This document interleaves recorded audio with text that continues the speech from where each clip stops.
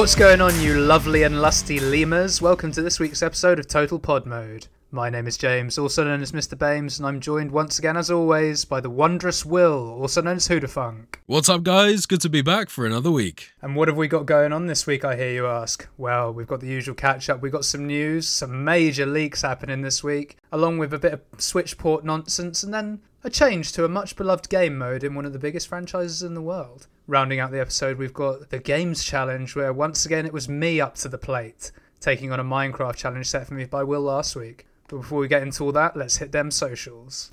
You can, as always, find the podcast on Spotify, Apple Podcasts, and pretty much anywhere else you get your podcasts by searching for Total Pod Mode. We also post regular video content of our playthroughs, stream highlights, as well as the podcast on our YouTube channel, Total Pod Mode. You can also find us on X by searching for @TotalPodMode, all one word. Or you can find me at Hoodafunk on X, and I'm also on Twitch under twitch.tv/Hoodafunk. And you can find me on X at Mr. Bames, and I'm also on Twitch under twitch.tv/MrBames_TPM.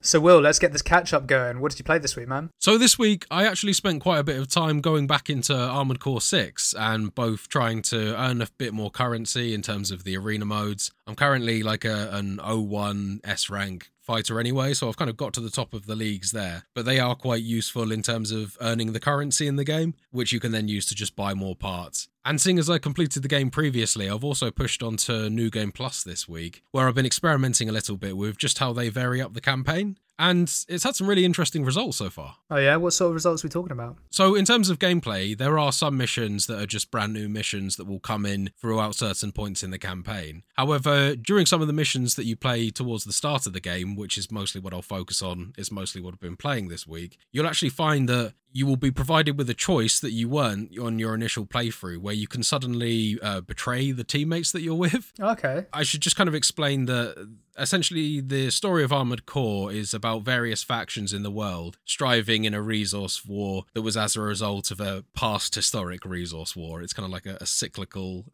thing going on with a certain energy source, which I won't really go into too much, but this energy source in the company is what various factions are fighting over in terms of research. They're trying to progress their own technology to win this kind of resource war. Initially and throughout the game, you work as a lone mercenary, being accompanied via radio calls by your handler, who goes by the name of Walter. And typically you'll start and you'll be switching between the factions. Sometimes you're doing a mission for a faction called Balaam.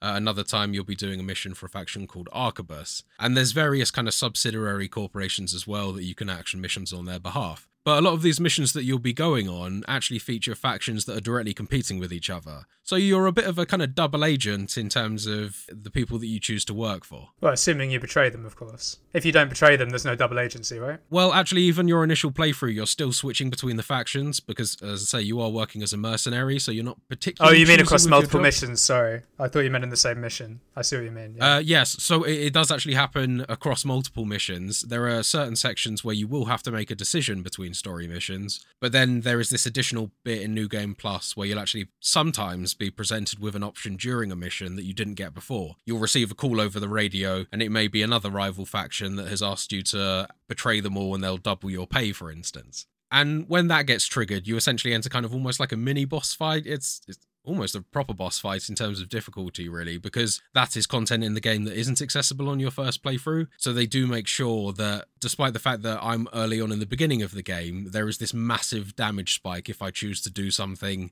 against the grain of what I did initially. And I think that that's the thing that kind of satisfies a new game player, because you don't go into those things and absolutely storm your way through. At least not in my experience. Oh, fair. So it's a way to add some difficulty whilst also switching up the story. That's quite cool. Yeah, and it gives you kind of alternate ways that the storyline can play out, and I can only assume that that will just follow on through. As I mentioned previously, there are multiple endings to this game, and I do wonder if playing through on this New Game Plus will be a way to unlock a third, much more difficult to achieve ending, ultimately. Fair play. And are the endings, well, in your experience so far at least, is the ending based on the faction you pick, or is it more complicated than that? Obviously, without getting into spoiler territory. It's slightly more complicated than that, but that's essentially what it boils down to. There are kind of more story elements that would affect your decision more than just kind of which guys you like the most, I guess. But at the same time, that is essentially what it boils down to, yes. You pick a side. Very nice. Anything else new you've experienced in New Game Plus? New weapons maybe, or new pieces of like armor or mech parts or anything like that? Yeah, so getting those is possible in the game as well, because after doing some of those special missions that you get on your New Game Plus run through, you can unlock certain data pads, and those data pads, once you've collected enough, can actually go on to earn you additional bits of armor,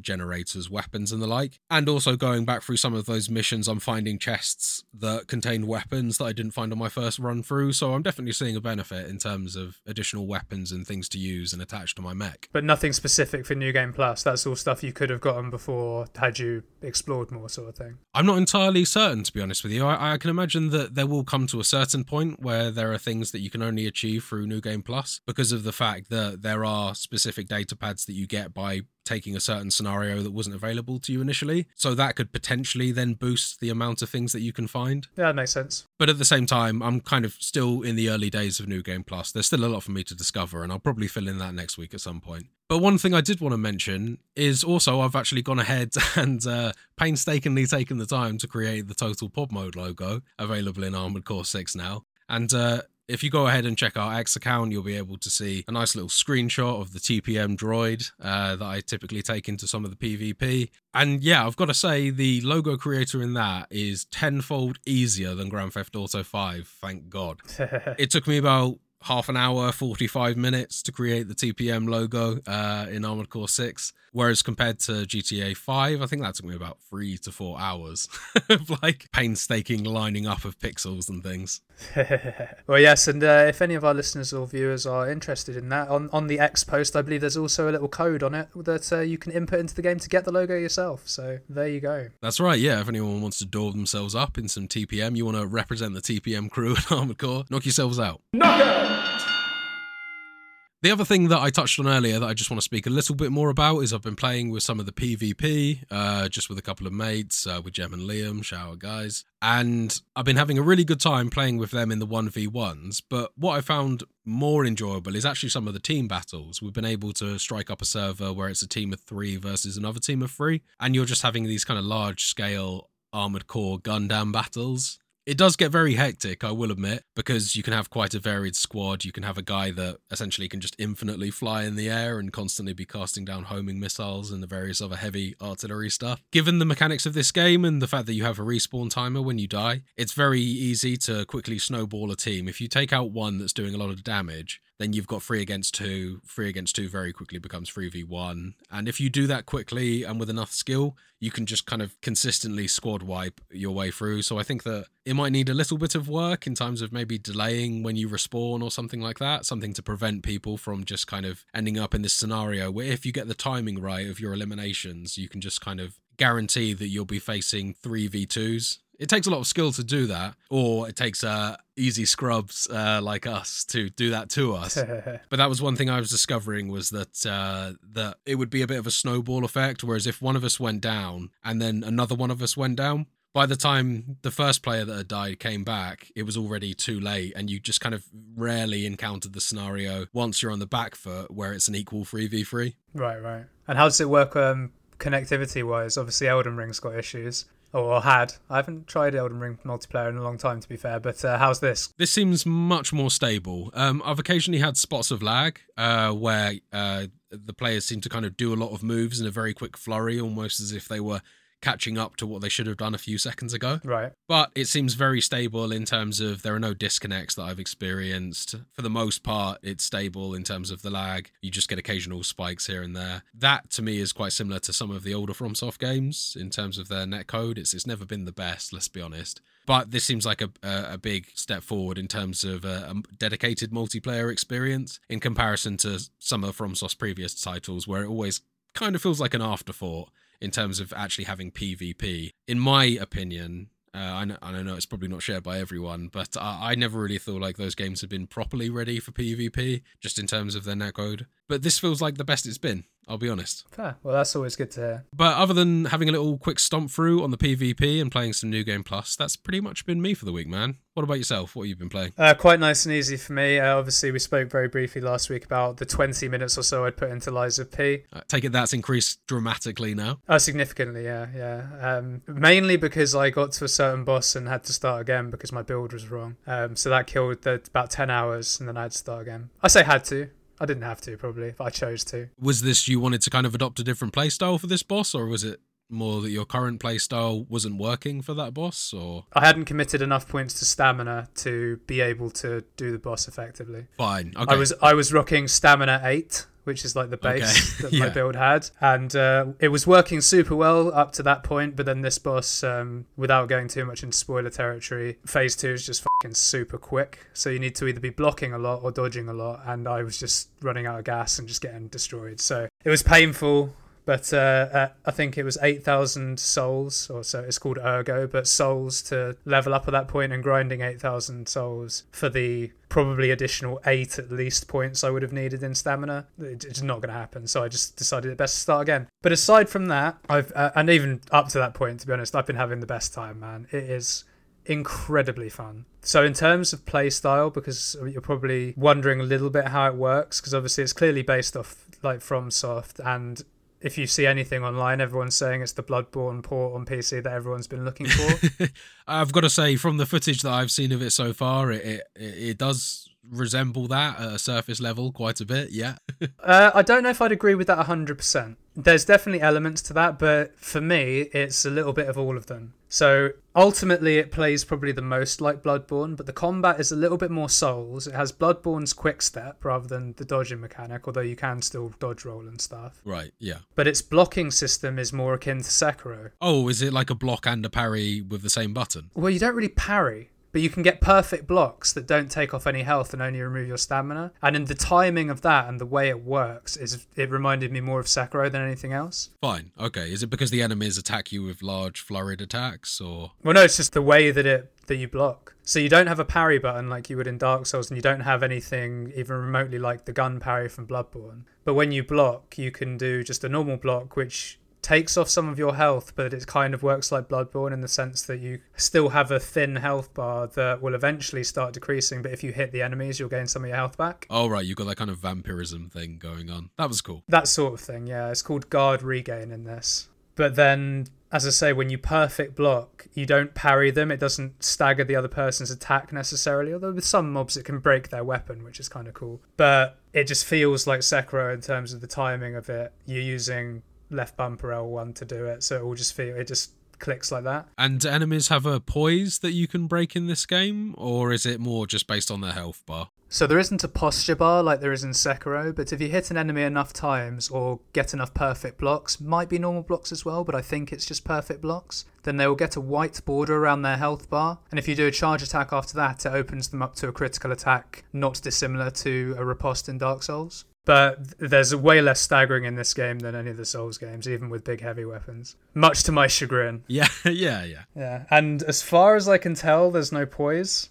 Maybe I just haven't found it, but I don't think there's a way to increase poise, so... You're always getting staggered. Well, man, it's ridiculous, yeah, but I've had to adopt a slightly different playstyle to it, but then Bloodborne didn't have poise, so it's the same sort of thing in that regard. But story-wise, it's excellent. I'm not going to talk about it, obviously, because it's new, so I don't want to spoil anything. I'm not quite sure how lies are going to work in it yet. There's obviously been loads of situations where I could lie or couldn't lie. Right. And I'm doing a sort of neutral playthrough. I'm just doing what I feel I want to do at the time. So I don't know how it's going to affect it. The only thing I've seen is very, very minor spoiler. It doesn't affect the story at all, I don't think. But you find a portrait of yourself that was painted by a D. Gray. Dorian Gray. It's the reference. Okay, right, yeah. But it's literally painted by a D. Gray, so they don't get sued. And at some point you put it up in the hub world, basically. It's a hotel. And the more you lie, your nose grows in the portrait. All right, okay. So that's the only thing I've seen so far where it's actually a noticeable thing. The effect. Right, yeah. I mean, I think there is another effect that I don't know if I should say, because I don't know if it's a spoiler, but I haven't seen enough of it yet to see if it actually has an impact on the gameplay or not. All right, then, keep your secrets. But yeah, the combat's smooth, it plays really well. I have seen some, like, the odd comment here and there about poor optimization and having problems with bugs and stuff, but I think it's so minor. And credit to NeoWiz, the developers. they've been putting out statements saying, yeah, we're aware of these bugs. Here's the potential fixes. If they still don't work, email this dedicated Lies of P support email address and we'll get it sorted for you. They seem to be taking it really seriously. Yeah, that's good. Yeah, I mean, it's sort of, this is a game that they want to make a good impression on, and it's good that they're kind of stepping out there to actually do that and addressing things quickly as well. It sounds. Oh yeah, man. It seems, as I say, I've not had any issues, but it seems like they're being very, very on point with it. They were very, very quick with messaging about certain people having issues with the early access downloads, seeing all those notifications on Steam, putting it out there, and I can see why. I mean, they're clearly very proud of their game, and they should be. I'm fucking loving it so far. It's tough. Won't lie to you, it's very tough, but I don't know how much of that is just I'm still getting used to it potentially, because I'm still playing it a little bit, basically not as cautiously as I should. Because as I said when I played the last Lords of the Fallen game, since I completed Neo, I'm not scared of these games anymore. Yeah, you're just going in aggressive. Yeah, but this game's making me revisit that a little bit. Like, I'm still not scared, and I know I'm going to beat it, but I have to be a little bit less gung-ho, which is great. It's good to be challenged and to switch out. So what is the actual class that you're playing as? What's your focus? What's your weapons that you're using? What's going on there? Okay, so I said last week that I started as a strength build. You did, yeah. And that's the one that I basically had like 40, it's called motivity, but 40 strength. I think I had about 28 vitality and a little bit in capacity. And as I said, I had no stamina. So what I did is I started again, and instead of doing a strength build, I'm essentially doing a dex build, but it's called technique rather than dexterity. Okay, yeah. In terms of weapons, doesn't really affect what you can use. You can use any weapon in the game. There's no stat requirements for weapons as far as I can see. But obviously you still have the scales with motivity, technique, or the arcane equivalent, which is called advance. Right, okay. And I'm using it's kind of like a cutlass. Okay, yeah, nice. Obviously, you know this game has the weapon system where you can detach the hilts and the blades and you can sort of mix and mash stuff. Yeah, so that was something that we talked about quite a while back on the pod, and I was initially really excited to hear about. Something I'm still really excited to test when I get hold of this myself. Yeah, so basically what it is you can have any blade on any hilt on normal weapons. Special weapons, you can't dismantle them, which is probably fair enough. And it is kind of what we speculated. So you could have a great sword's hilt with the great sword moveset with a much lighter blade. With like a dagger. Yeah, you could. Or with an axe head, if you really wanted. Oh, okay. Yeah. That's awesome. But there's two stats on the blade part, which is slash and stab.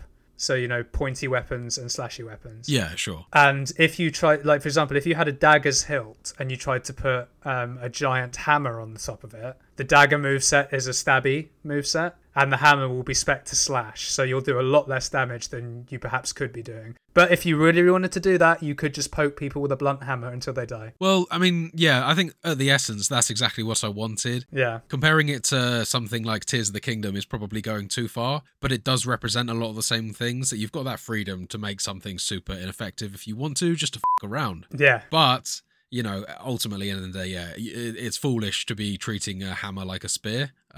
Yeah, exactly. Yeah, but the option's there, and that's awesome to me. Yeah, and it's really cool, and I've found quite a variety of weapons. I reckon I'm probably about halfway through the game, give or take, and I've found a huge variety of weapons: daggers, great swords, normal one-handed swords, a fucking huge wrench, like all right, pole okay, arms, that's cool. Like, yeah, there's all sorts of stuff. A fire axe, and I'm sure there's more to come. You know, but I've got to say, it's not all roses. It's not all positive. There's very little negative, I've got to say.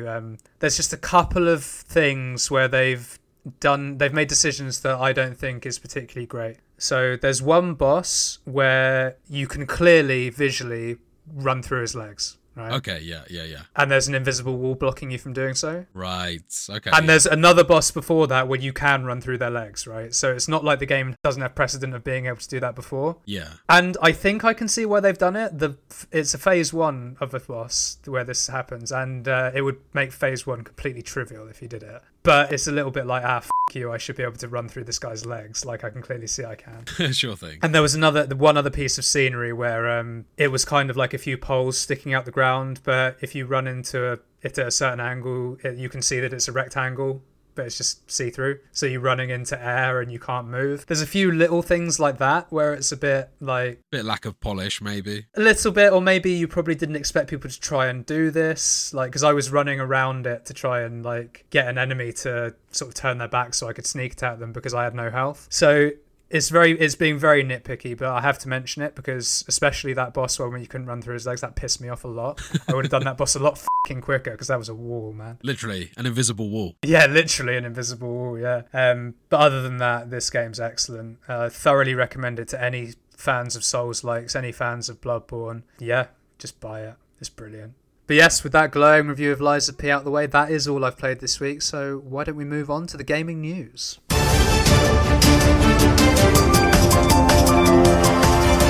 So with our first news story this week, major Xbox leaks have come to light as part of the ongoing court case between Microsoft and the FTC. And when James says major, he means major. This is probably one of the most major game leaks in the history of gaming, certainly for Microsoft. Yeah, this is a biggie.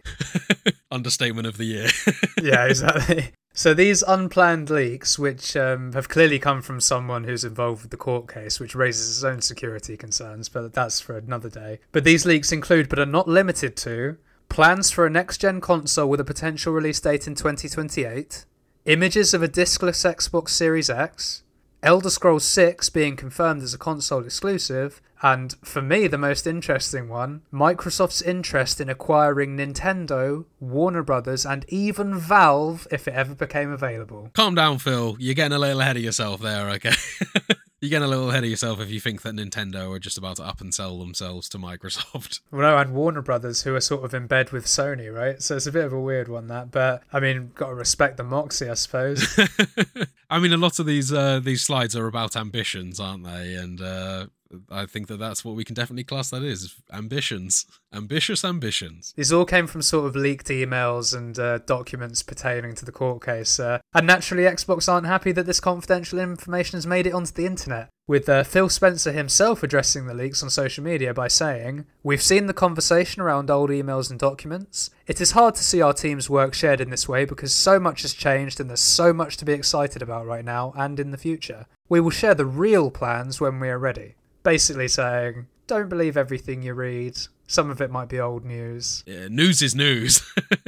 If it's the first time I'm hearing about it, then it could be old news, but it's news to me. Yeah. These documents don't just affect Microsoft either. So emails about the Nintendo Switch 2's power and capabilities have also surfaced thanks to this leak. This is obviously a still unannounced successor to the popular Nintendo Switch hybrid console, expected to be released in 2024, but no official reveal has been made yet. So interesting stuff. A slight early reveal on that. So that one is actually news to me as of this episode. That's just another thing to add to this massive pile. Yeah, so, I mean, there's all sorts going on here. Talk to me, Will. Obviously you're saying it's one of the biggest things in gaming history in terms of leaks. What do you make of all this? Well, I'll first off start by saying that I definitely wouldn't want to be the guy that uploaded these documents without properly encrypting and securing them with a password, because I think that a lot of these files were just accessed via weaknesses in security that made them pretty easy to get hold of. But to me, I think that the most interesting thing here is some of the title release schedule that we see. The schedule starts off back in, the initial start of the schedule is actually from 2020. That's when the first year starts. So that does give you a bit of an idea of about just how old this documentation is. It's probably around 2019, 2020. But some of the later stuff on that schedule is really interesting for me. So we've got hints of Dishonored 3. There's also an Elder Scrolls Online expansion coming in 2024, apparently according to this potentially out-of-date information. But some of the big titles on here that you'll be particularly interested if you're not already aware of this is the fact that a Fallout 3 and Elder Scrolls Oblivion remasters are on their way at some point. Yeah. Are you not that bothered about those titles? No, I couldn't give a shit about either of them, to be honest. I thought you liked Fallout 3. I loved Fallout 3, but I don't care about a remake or a remaster. I think I'd be quite happy to see those games brought up to speed with kind of Starfield level of facial animations and things like that. I think it would be a really good way of revitalizing those games for new players, at least. I'd rather they did Fallout 5 rather than redoing Fallout 3, to be honest. I don't think we need a Fallout 3 remaster. And Oblivion, someone else is doing that in the Skyrim. Modders are doing that. don't bother. Yeah, exactly.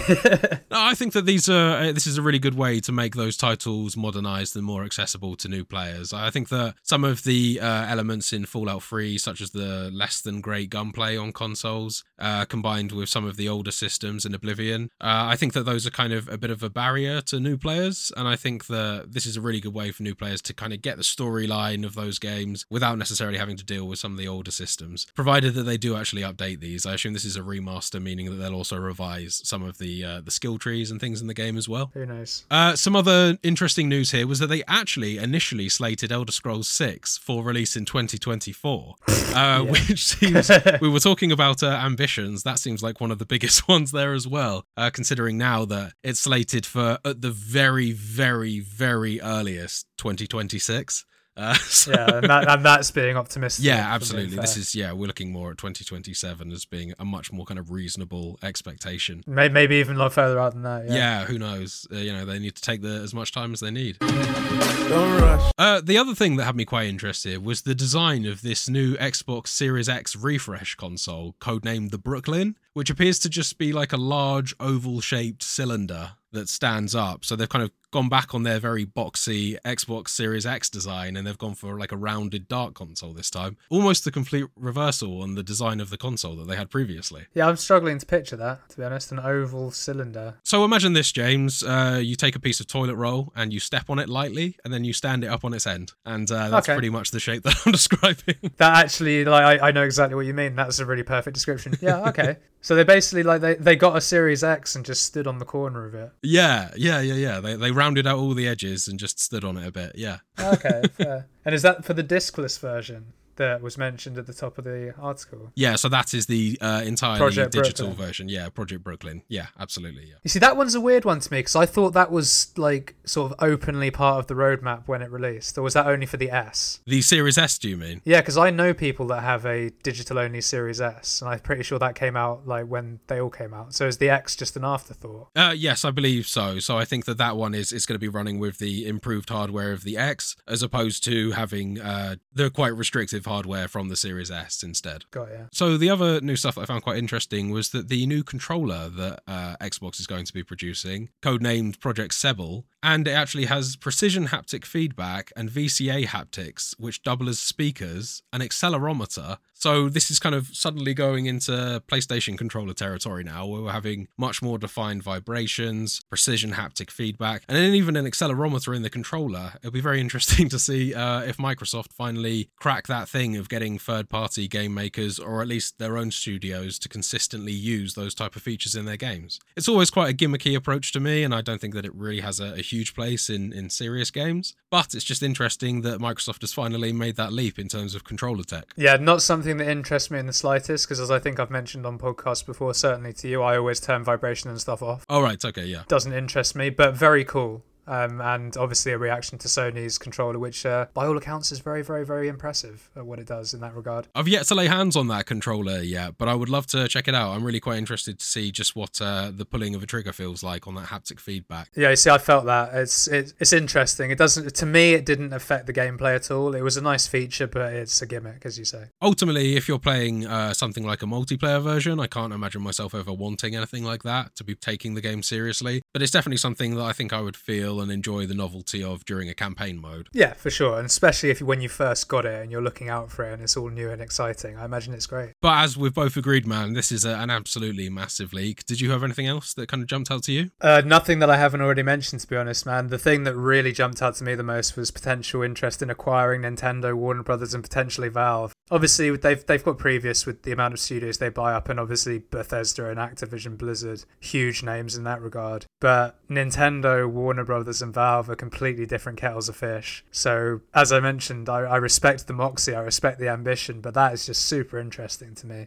Like, can you imagine Nintendo being owned by an American company? I consider that question blasphemous. I apologize. No, I can't. Yeah, like, that's crazy, the thing. isn't it? Yeah.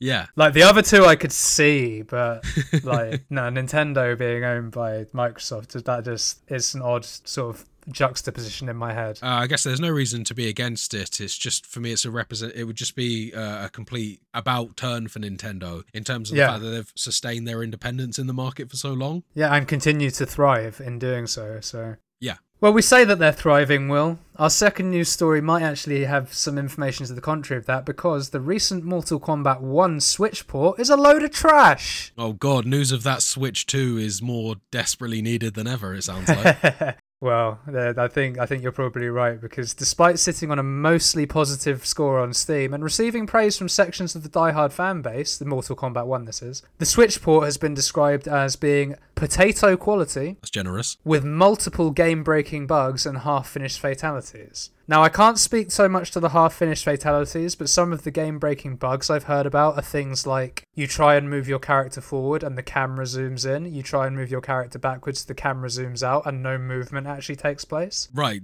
not even any steps forward, it just not keeps on anything. Zooming in. Very weird. Just keeps That's on an odd zooming bug. in. Yep, I've also heard things such as such bad input lag that you're sort of losing half your health bar before you hit the first punch. All right, okay, yeah. Hardware is struggling. And things of that nature. Yeah, it basically all comes down to the fact that the hardware, it just isn't suitable. Even with all of these mitigations in place to even get it on this, it's pretty wild that the Switch can, still within potato quality, but it can manage to somehow run The Witcher 3. But then it struggles with a sort of a 3D fighting game. Yeah, I think what it probably comes down to is The Witcher 3 came out in 2015. Yeah. They've worked out things since then. But I think just in terms of scope of the game, it's interesting that you've got on one hand a fighting game featuring 2-player models in an arena. On the other one, you have a massively open world game. No, you're not wrong, and it's actually even worse than that, because this is coupled with the fact that the Switch port, at the time of recording at least, doesn't include the single player invasions mode. So it's running like dross and isn't even the full game, basically. Right, okay. And this has naturally left Switch players disappointed, given that this mode is available on all other platforms. So this was the mode that when we were speaking about the game, it's kind of like a Mario Party-esque style board game type mode. Yes, yeah. Which we briefly mentioned in a previous episode. Go check it out if you want more details. But yeah, a bit of a shit show this, and it's so bad that even Ed Boon has admitted that the game is not in a state that he would like to be in, saying to the BBC that the port will absolutely be getting an update and a number of the concerns of the issues that have come up will absolutely be addressed. It would have been ideal for us to have released the version that we absolutely wanted, but anything that we're finding a problem with is on our list and is going to be fixed. Anything that we see that is not acceptable will absolutely be addressed. So he said absolutely and addressed a lot in that quote. He did, yeah. But this has also been doubled down on by Warner Brothers, who have also commented on the missing features, stating that this will be addressed in the coming weeks. Complete clusterfuck around this, Will. So it's interesting there that Ed has mentioned, and he's right to come out with a statement saying that he's openly not happy with the current state of it on the Switch. I think that doing anything else would seem quite naive and arrogant. Well, just being in denial, it would be, yeah. Yeah, absolutely. And here he says that anything that we see is not acceptable. So obviously you can imagine that the thing that I would think that they were prioritizing was getting the game to feel good, to address some of the bugs. Some of the things that I'm less confident that they'll fix is some of the really poor graphics in the game. On the Switch specifically, that is. Oh, the game looks phenomenal on modern day consoles and modern day hardware. Yeah. Where the issue is absolutely on the Switch port, because it feels like they've kind of just turned off facial animations and stuff like that, which is incredibly jarring, especially seeing as this game has a lot of emphasis on the camera zooming right in on players as they get punched directly in the face and stuff like that. Yeah, exactly. So when you compare some of these X-ray moves and fatality moves, you have one which looks like a very realistic face that has clear texture to it, clear physics to it. The skin is separate from the bone structure, for instance. And then you have a Switch version where it looks like you're playing a PlayStation 2 game, where there are almost no physics going on whatsoever. They have had to turn off so many bells and whistles to get this to work on the Switch that you almost wonder whether it was even worth it. Yeah, and can I just say to all our listeners, Will is not being like hyperbolic there, or like he's not making it up. I have seen PS2 games that look better than some of the screenshots I've seen. Yeah, it seems like they've even like turned off eyelids on some of the characters. Like they can't even blink; the eyes are just wide open. They look comparable to some of the worst examples I've seen of Starfield's NPCs. It's just mind-boggling. Yeah, and I saw one screenshot that what was that Halo character that everyone was like having a massive go out when Halo Infinite sort of first started surfacing? It was a brute. It was a Halo. Yeah, it was like character. an orky brute guy. Yeah, like one of the characters I've seen looks like that dude. Like that's the sort of level we're talking about. That dude, but with more pixels. Yeah, that guy with more pixels, less polygons. And absolutely no facial animations whatsoever. Yeah, it's crazy. Like, do yourselves a favor, listeners. Go, like, Google image some side-by-side comparisons of what it looks like on a PlayStation 5 or a PC, for example, and then what it looks like on the Switch. It is atrocious. It really is. And the fact that it's running like balls as well, just not good. This is the biggest issue for me here. Honestly, I think that the game on itself, if you actually had it running well without the bugs, without the game-breaking issues, I think that in terms of all of that, the game would still be worth people's time, because ultimately, at the end of the day, with these fighting games, people aren't playing them for the graphics. It's a sad state of affairs that they have to,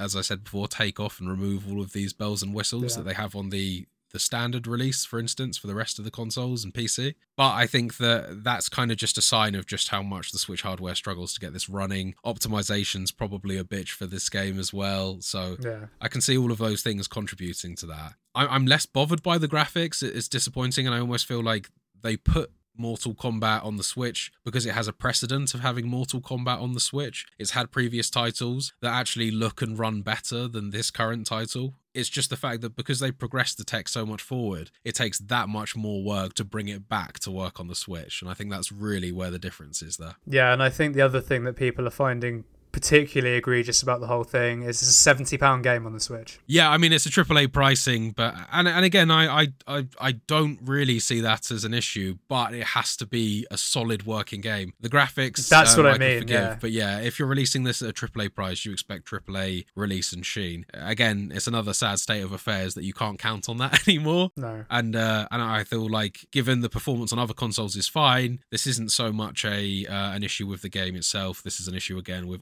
optimization and frankly outdated hardware.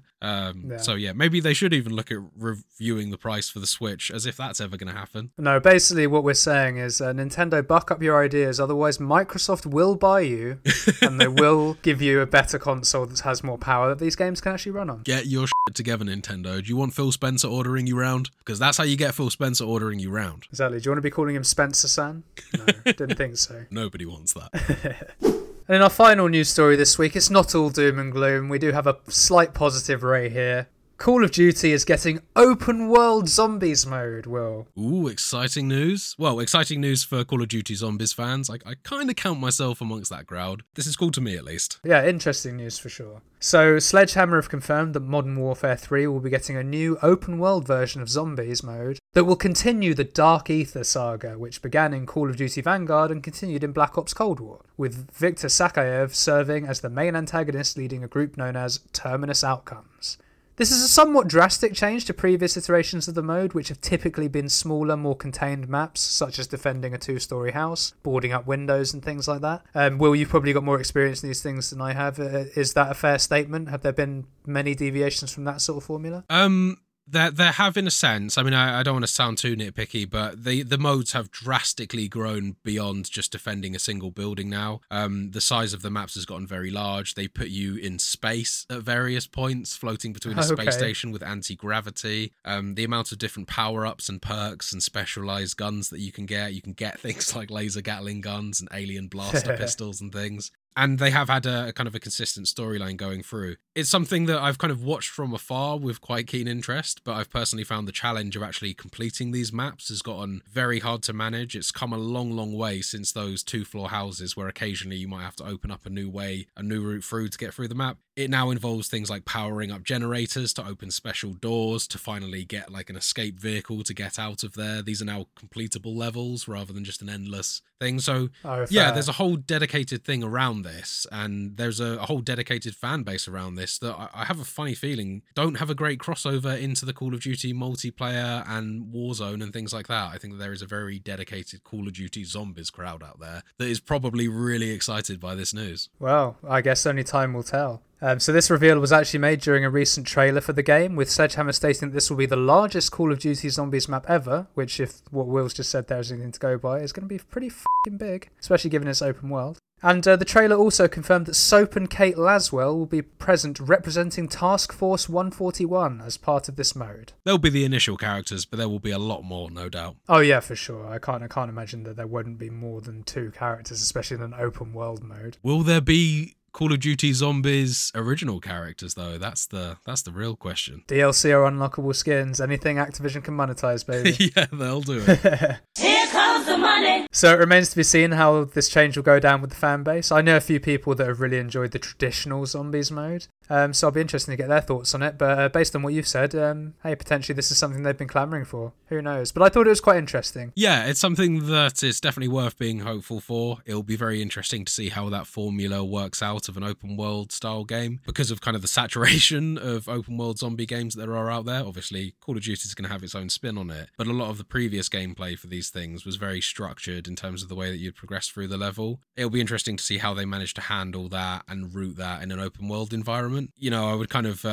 liken this to taking a very linear game and turning it into an open world type of thing. Not all of those systems are going to work as well in a wide environment. Yeah. And I think that'll be, it'll be very interesting to see just how they manage all of that. Well, and to be honest, based on what you said about how the game modes have evolved that I wasn't aware of, it might just be a case of where you say you had that level where you have to power up the generator to get the car running to leave to the next area. Maybe that's just all on one single map now. So you still have random just events traveling like between that. large bases. That makes a lot of sense. Yeah. So maybe it's like that, but we'll see when it comes out, I guess. Not too long now, right? Not too long at all, no.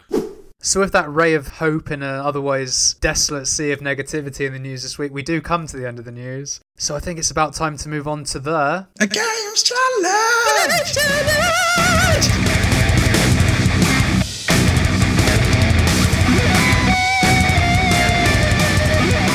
So for my games challenge this week, Will set me the task of loot, beg, borrow or steal a full armor set. Doesn't have to be matching, it's just equip all slots in Minecraft with a couple of extra rules. I'm not allowed to craft anything, not allowed to be online, no creative mode, and no funky cheats or anything like that. Yeah, no flying, no forever inventory, blah, blah, blah. Yeah. I don't even know what a forever inventory is. It's not called that, but it just basically means that, as you're probably aware in this game, when you die, you drop your inventory. Oh, yeah, I saw the checkbox. It's like keep inventory on death or whatever. Yeah, I would class that as a cheat, yeah. No, well, you please know I unchecked all that shit.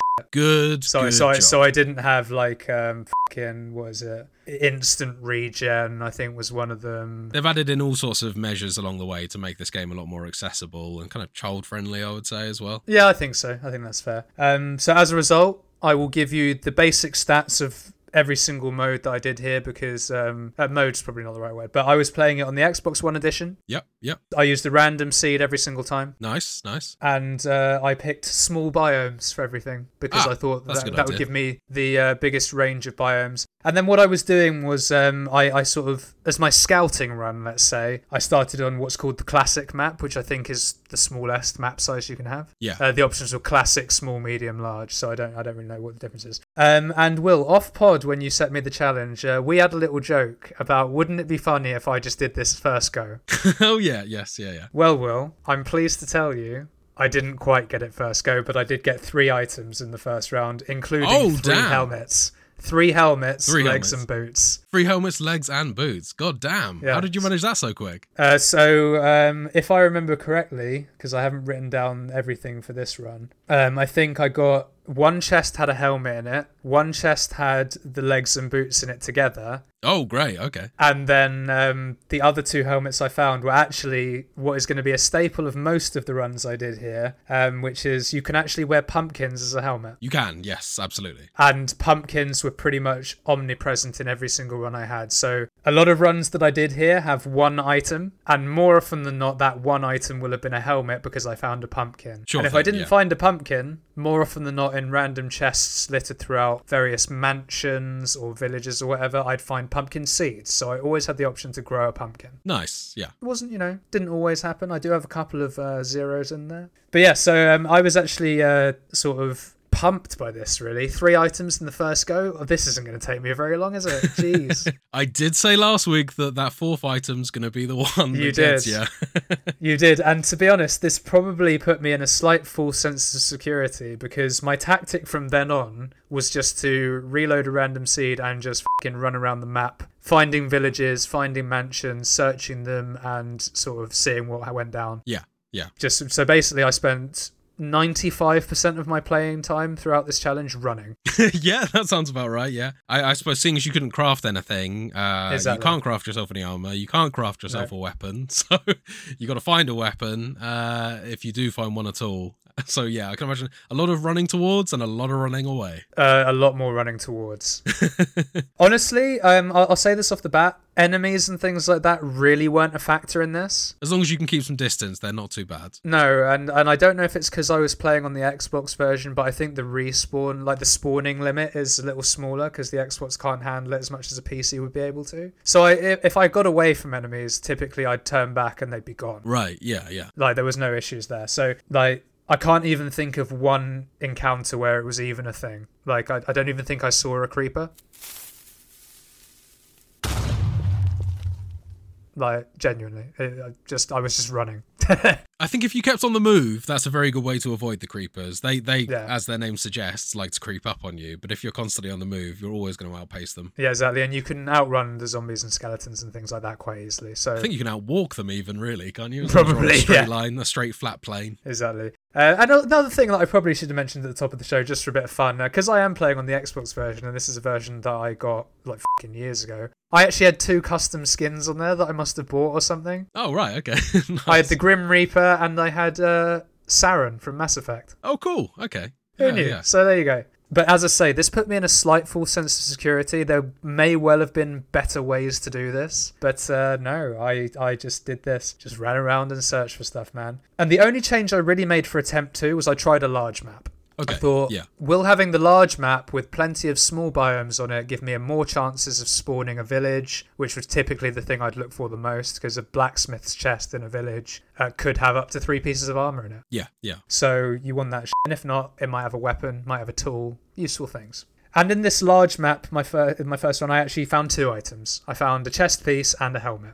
So based on that, I pretty much from this point onwards used classic map only, because it was a lot quicker, basically. And I was finding that regardless of the map size, typically there'd only ever be 2 villages a map. Right, yeah, so I think that choosing the larger map essentially just kind of spreads your biomes out more. I don't think that increases the density, so you were probably right to stick with your small map in terms of keeping that density high. Less ground to cover, purely for that reason. Well, yeah, it changed an attempt from being probably an hour and 15 on a large map to half hour, 40 minutes. So it's a massive increase. And so with that decision made, I did try one more large map further down the line, but basically from this point on, classic maps, that's what we're going for. Yeah. Run 3, however, was very disappointing. This happened a few times in this challenge, and it's bound to happen with random seeds. I spawned a seed that was 90% water.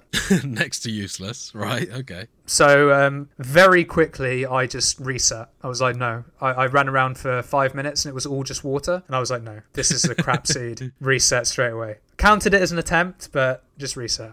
So that was a shame. Instant resets are never nice. But on we trudge. And this is where I started doubting myself, Will, because for the next few runs I had 1 item, 2 items, 1 item, 1 item, reset. Right, okay. You know, and I was exploring the whole map here now. I can't lie, I was getting a little worried that you were going to just blast through this challenge, given how you started off with the recollection of events. So I'm kind of a little bit relieved to hear that you struggled a bit, I got to say. Oh yeah, no, dude, I didn't get more than 2 items until attempt 10. Right. And attempt 10 was another 3 itemer with helmet, armor, and then I found 2 sets of legs. Just those pesky boots I was missing. Ah, those pesky boots. Yeah, and it's not nice when that happens. You get all excited, you find the last blacksmith's chest in the village, you're like, this is going to be my boots, I'm going to do it. And alas, it wasn't there. But hey, these things happen, you got to have some disappointment. And attempt 11 was another 2 itemer, helmet and boots. And whenever I'm saying helmet, as I've already mentioned, it's going to be a pumpkin. Yeah. It's basically the one thing you could bank on. Until we get to attempt 12. I had my first 0 on attempt 12, Will. I explored the whole map. Oh, damn. Every chest I found, just weapons, just iron bars and shit, all useless to me. Just the dud seed. Yeah, and I didn't find a pumpkin growing anywhere. So, happened a couple of times, as I say. And that was instantly followed up with another shit seed reset. Just ocean again, or? Yeah, whenever I had a shit seed reset, it was all like 90% water maps. Right. 90% is a huge exaggeration, of course, but like basically the top half of the map would be water. Yeah, and I think in that circumstance, your only real option, if you were to even pursue that, would maybe to look for shipwrecks. Because there are underwater shipwrecks that you can find. But again, Really? that would sort of, that would then require you to just be scouring for underwater shipwrecks for all the time whilst swimming. So, yeah, I don't know whether that would be how you'd want to play. It may have been viable. I don't really know the Would have been drop rate slow of though, armor right? items on shipwrecks. It would have been slow. Yeah, absolutely. Yeah, you may well have found that your time was better spent resetting the seed to something with land. Yeah, exactly. So at this point, I will say that my main success in finding items outside of the pumpkins that could be grown anywhere was blacksmith chests in villages, as I've already stated. That's right. And these were incredibly frustrating because some villages would spawn without a fucking blacksmith. Yeah, it happens, yeah. It really annoyed me. It happens more often than not, if Yep. I'm being honest Yep. with you. And the other place where you could occasionally find armor, it was very rare, but you could find chests in the big old mansion-y castle things that are sort of dotted around. Full of sort of wizards and evil NPCs. Yeah, and fucking rooms with cats and dogs in them, like villager faces on the walls and stuff like that. Yeah, they've taken quite a bit of time to model characters out of the building blocks in the game. It's cool. Yeah, it's quite neat, yeah. And occasionally you'd find sets of chainmail armor in there, which I believe can only be found in these castles. Right, Unless you hack them in. I don't think you can build them. Yeah, I'm not familiar with the game enough to know, but I've come across them before, never crafted them. But they were very rare indeed. I think I only found chainmail stuff in 2 or 3 attempts, so it was very rare indeed. Most of the things I found were iron. Yeah, that's kind of probably next to leather is the most common resource. I never found a leather thing. Did you not? Leather stuff is, to me at least, the most kind of commonly spawning thing. Yeah, no, it was all iron, dude. I never found any leather. So yeah, that was mainly where I was getting my stuff from. There are other ways to get stuff. I know that you can trade with villagers to get various things, but don't know if it was just bad luck. Don't know if I was just being maybe a little bit too rushy. But I never found a villager that would offer to sell me a piece of armor. Yeah, so there is a dedicated blacksmith NPC in the game, but as you said, if you don't encounter one, or if you encounter a village without a blacksmith, then you're kind of scuppered there. And even then, they do require emeralds to buy. Did you come across any emeralds while you were playing? I think I found a couple in chests occasionally, and the others were sort of you can trade like animal skins for emeralds, or you can trade paper, or you can trade wood, or whatever. Yeah. Very rare I found them in the wild, though. Yeah, I think they have a similar rarity as diamond, and I did actually count it up. I did some research on this just to make sure that I wasn't handing you an easy win if it was like 4 emeralds. I think you need something like 20 plus emeralds to afford a full armor set, which would by no means be easy to get. Again, God, no. that was a part of the factoring in of the difficulty of this challenge. But on the other hand, if you were 3 pieces deep and you just needed that magical 4th piece, then that could have been your saver. Well, you say that, man. I had the 0, I had a reset. My next one was 1 item, which was a helmet. My next one was a reset. I then had 1, 1, 1, 0, 1. Oh my 2, god, it got worse. 2, 1. We're going up. 1. Oh, no. Yeah, we're crazy. That's a lot of attempts, man. It sounds like you really put some time into game. Oh, no, so dude, so we get to attempt 25. Oh, Jesus Christ. I mean, I'm not saying that like this has anything to do with you, but my God, fair play to you, bro, for putting in this effort. I know. You were putting in the work this week, huh? Hey, man, I've got a title to defend, dude. I really wanted to get this done, and I'm disappointed, man. Attempt 25, 3 items. I got the helmet, armor, and legs. A boot's like the rarest item in this game or something. They must be. It seems like you've tested that now. Do you know, honestly, I think legs were probably the rarest overall. Oh, right. Yeah, fair play. Like, if I'm being honest, but man, fucking after all those 1s and 0s, and then to get a 3. Also, if I remember correctly, it was an early 3 as well. It was like I found the village, I got 2 straight away. Then I found a pumpkin. I'm like, oh shit, we've got 3, and I've barely explored the map. And then found another village, no blacksmith. I found a castle, nothing in it. Man, I was gutted. But I soldiered on. We're going to attempt 26. And blow me down, Will. I'm very pleased to say that attempt 26 was where I won the challenge, my friend. Nice, man. God damn. Well, I definitely can't say you didn't deserve it, because my God, that is a lot of work that you put in. Congratulations, man. Tell me how it came to be. So, attempt 26. Classic map. The usual strats ensue. Man. So, it started off terribly. All right. Okay. Like, terribly. I spawned on the side of a mountain. So another thing I probably should mention at the top, your spawn point's completely random. I once spawned in the middle of the ocean. I once spawned on the side of a mountain, as in here. I once spawned in a valley that took me fucking forever to get out of. Dense forests. Can be pretty much anything. Yeah. And the other thing about these random seas as well is you get blocks just floating in the air randomly sometimes. Very funny. Yeah, due to the kind of random procedurally generated nature of the game, yeah. Exactly. And occasionally you'd have trees growing inside buildings. Yes, yeah. But no, so I spawned on the side of a mountain, and I was like, well, fuck, this isn't going to be good, but hey, let's crack on. And pretty much straight away I found a mansion. So I was like, okay, sweet, this is an awesome start. And I actually got a very, very rare double chest piece in the first mansion. I found 2 pieces of chainmail armor, both chest pieces in the same chest. Okay. Great start. Great start. Couldn't have been happier. And not only that, the next sort of major landmark I found was a second mansion. Oh, right. Okay. Yeah. Damn, we're really rolling lucky. I mean, I say you're rolling lucky with this. This is your 26th attempt at this point. Exactly, but, yeah. Like, statistically, you deserved this win with the amount of attempts that you took. Yeah, and in this second mansion, there was actually nothing particularly useful, sadly. Oh, okay. The only thing I did get out of it was an emergency set of pumpkin seeds, which I always like to have in my inventory just in case. Because if I got all the other 3 bits and the last thing I needed was a fucking helmet, at least then I could again grow a pumpkin and win, right? Yeah. But so I had a great start. The second mansion, honestly, it dropped me down again. I was back to sort of being a little bit... Lost faith in this run. A little Preparing bit. yourself for run 27. But then I found the single best village I found in all attempts. Lovely little village tucked away in some snow. Okay.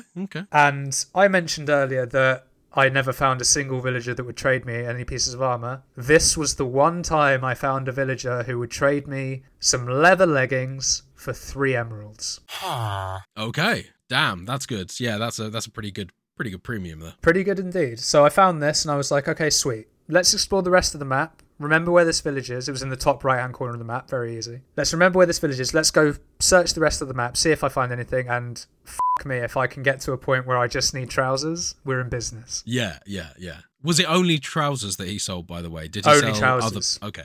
No, it was trousers, and I think I could... He had 2 things that he would give me emeralds for, and then he would sell me trousers for emeralds. I can't remember what it was, though. Right. So then I found a second village, and it had a blacksmith. Went into the chest, and there were some boots. Iron boots, these were. The elusive iron boots already ticked off. Exactly, so I'm now rocking chest and boots. With potential pumpkin helmet. And some trousers that I knew I could trade for. Yeah, let the emerald hunt commence. So, well, funnily enough, I have written in my notes in massive caps, hunting trip!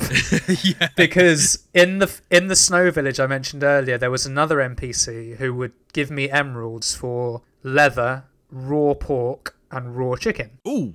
Very good. Okay. Literally, yeah, time to go hunt some livestock. And bear in mind as well, in the same chest that I found the boots in, I also got an iron sword. Very good. Which is a very nice weapon. So I was now fucking going around killing every single chicken, every single cow, every horse, every fucking wolf, any animal I could find. Just killing spree at this point. In case it gave me leather and meat and stuff. And during my hunting trips, I found a pumpkin in the wild. So I now didn't even have to grow my pumpkin. I had it. So this was actually quite a sizable hunting trip in the end, because I needed like 14 pieces of pork, 14 raw chickens, and like 14 leather. Right, yeah. So it took me a bit of time. Went around the map a couple of times, because thankfully these animals and stuff, they do respawn. Yeah, fairly consistently, yeah. And eventually, I found enough resources. I traded for my 3 emeralds. I got my trousers. And there it was. I equipped everything, and we win. So the final loadout was a pumpkin head, chainmail armor, some iron boots, and some leather trousers. Amazing. Well, honestly, that sounds like you couldn't have done it any better as well. It all fell into place in that final run, dude. It all fell into place. Yeah, the stars aligned for you, and as I've said before,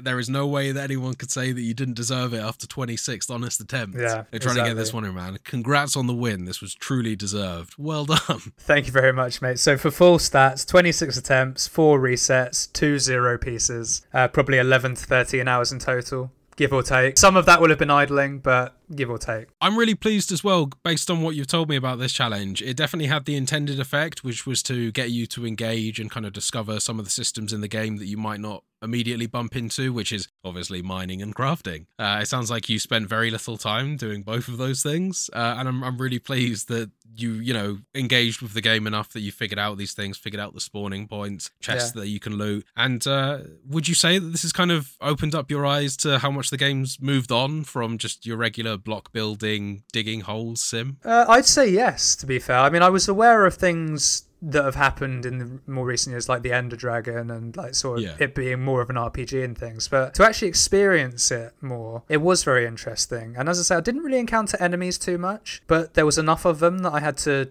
sort of think on my toes and and I had to route accordingly. And what was nice is the only times I was like mining blocks, if you like, was just so I could use them to get out of holes or things. So I was just like, I had like 20 dirt on me at any one point. That's just in case I needed to jump up. Exactly. But yeah, at times this was grindy, I won't lie. 26 attempts later, I can't say I disagree with that at all. But I weirdly enjoyed the treasure hunt of it. Yeah. Brilliant. That's exactly what this was. It's a treasure hunt. Yeah. Yeah. So no, very fun, very like nostalgic in a way. I never really like played Minecraft a lot, but it was nice to be back in that world. Yeah. And yeah, just an all-round good time, mate. So thank you very much for that challenge. And it does of course mean that my nose is now back in front again. 2-1. I just need my opportunity, man. Let's equalise for next week. I was going to say, and it also means that it's time for Will to be set his challenge for this week. Oh, what have you got in store for me now? I hope this is one that you'll really like. Okay. So, Will, your challenge this week is going to be in Monster Hunter Rise. Oh, okay. Already a big fan of this challenge. Honestly, I almost put that in literally like a few days ago. So, yeah, no, this is right up my street already. And your challenge is going to be...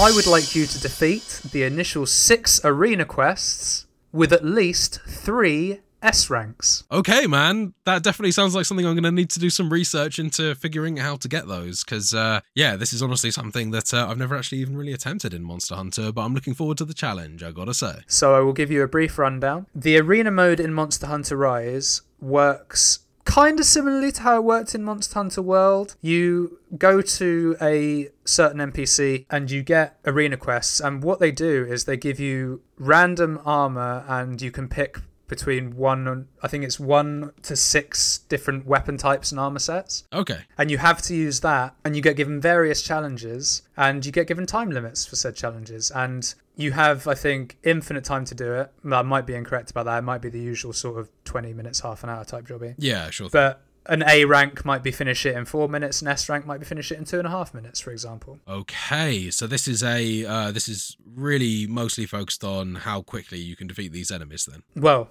for half of them, as I say, there's 6 challenges in total for the initial ones. I'm not giving you master rank. These are just hunter level 1 through 7, I think. Fine, okay. Which you basically should be at if you finish the game, which I think you said on a previous episode of the pod you have. I have, yep. Yep, so you should be there or thereabouts. And they vary in difficulty, which is why I've said if you can get 3 of them to S rank, it gives you that added bonus of you could do all 6, and then you can say, right, I'm going to focus on these 3 and try and get the S time. So there you go. I hope you have fun with it. I really think that you'll enjoy it. I know you love the game. And I think the fact that it pits you with different weapons that you might not be used to, or that you might have wanted to try out for ages but have never got round to it. So yeah, have at it, man. I hope you have a good time with it. Awesome, man. I'm already looking forward to completing this one, or at least giving it my best shot. And I'll be back next week with news of how I got on. And with that, we come to the end of another episode. If you've enjoyed what you've listened to, you can, as always, find the podcast on Spotify, Apple Podcasts, and pretty much anywhere else you get your podcasts by searching for Total Pod Mode. We also post regular video content of our playthroughs, stream highlights, as well as the podcast on our YouTube channel, Total Pod Mode. You can also find us on X by searching for @TotalPodMode, all one word. Or you can find me at Whodafunk on X, and I'm also on Twitch under twitch.tv/Whodafunk. And you can find me on X @MrBames, and I'm also on Twitch under twitch.tv/MrBames_TPM. And please do go to those social media platforms, give us a good old 5-star rating, smash that like button on our YouTube videos, engage, comment. We'd love to hear from you, and it's the best way to support the channel, so it really means a lot to us. And with that, we come to the end of the episode. Until next week, goodbye now. Bye guys!